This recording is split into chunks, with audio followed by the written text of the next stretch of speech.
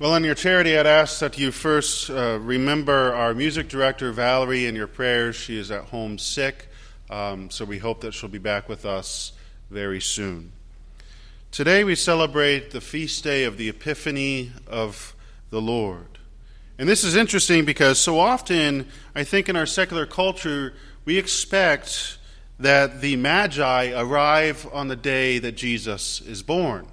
And then as Mary is finally wrapping him in swaddling clothes and she's finally getting to hold her son for the first time, these wise Magi arrive and bring him gold, frankincense, and myrrh. But the reality is that this happens several days after the birth of Christ. And that's why we celebrate it here today. We recognize that the sign that the Magi saw in the sky was that of the star. They had known the prophecies, and they were searching so diligently for that sign. And that sign preceded them. It was shown in the sky at the birth of Christ, and they followed it from the east to Bethlehem. And there in the manger, finally they come to see the infant child. What a beautiful gift of faith the Magi had in the prophecy and how it would be fulfilled. Now take, for example, this meeting that they had with Herod the king. If you've got to keep in mind that the Jews throughout the whole prophecy thought that Jesus, the one to come, the Messiah, would not be an infant. As a matter of fact, they were all shocked to the point they didn't believe it. They thought it would be some wise and strong king sent by God the Father that would redeem them, that would allow them back into their own native land, that would overthrow Herod and allow the Jews to finally succeed in the world. But that's not the plan that God the Father had, was it? The plan was the infant in the womb of his mother Mary. The infant, a child, so needy, a child needing his mother and his father in order to simply survive. And so imagine as Herod is hearing this, and he's hearing the Magi saying, "We have come to adore the newborn king of the Jews." And so he's like, whoa, what do you mean, newborn king? I thought the prophecy means that the king of the Jews would be a grown man ready to take charge. And so he says to the Magi, when you get there, when you see that newborn king, you bring me word that I may come and do an homage. Herod, for once, sees the solution to his problems. Out of the fear, of course, because Herod is not a Jew. He doesn't care about the prophecy of the Jews. He cares about his kingdom.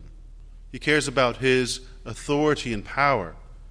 And so when he learns that this newborn king is the king of the Jews, the promised one, the Messiah, he recognizes that he has an opportunity. And we see it with the Holy Innocents. He goes and kills all the young men, all the young boys throughout Judea in order to try to stop the Messiah, the fulfillment of the prophecy, and thus maintain his rule in his kingdom.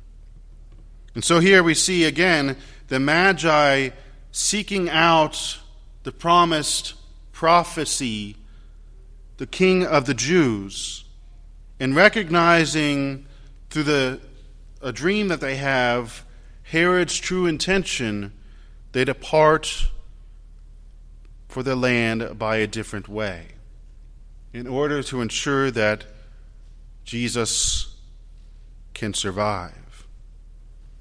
We hear that these gifts that the Magi offers the newborn king of gold, frankincense, and myrrh, these are very interesting.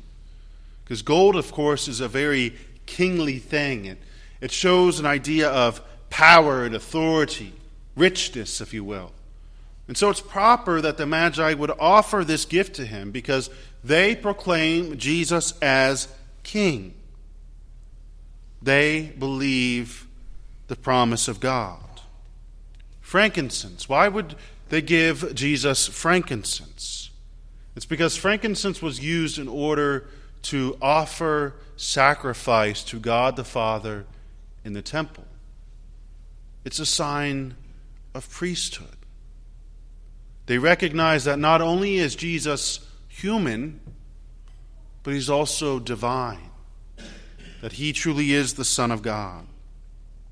And myrrh, which of course is the ointment that they would use in burials, recognizing through the prophecy that this child would be called to do great things and suffer greatly for them. So it shows us the beauty of the faith of the Magi and the prophecy and the promise of God the Father and the gift of Jesus Christ.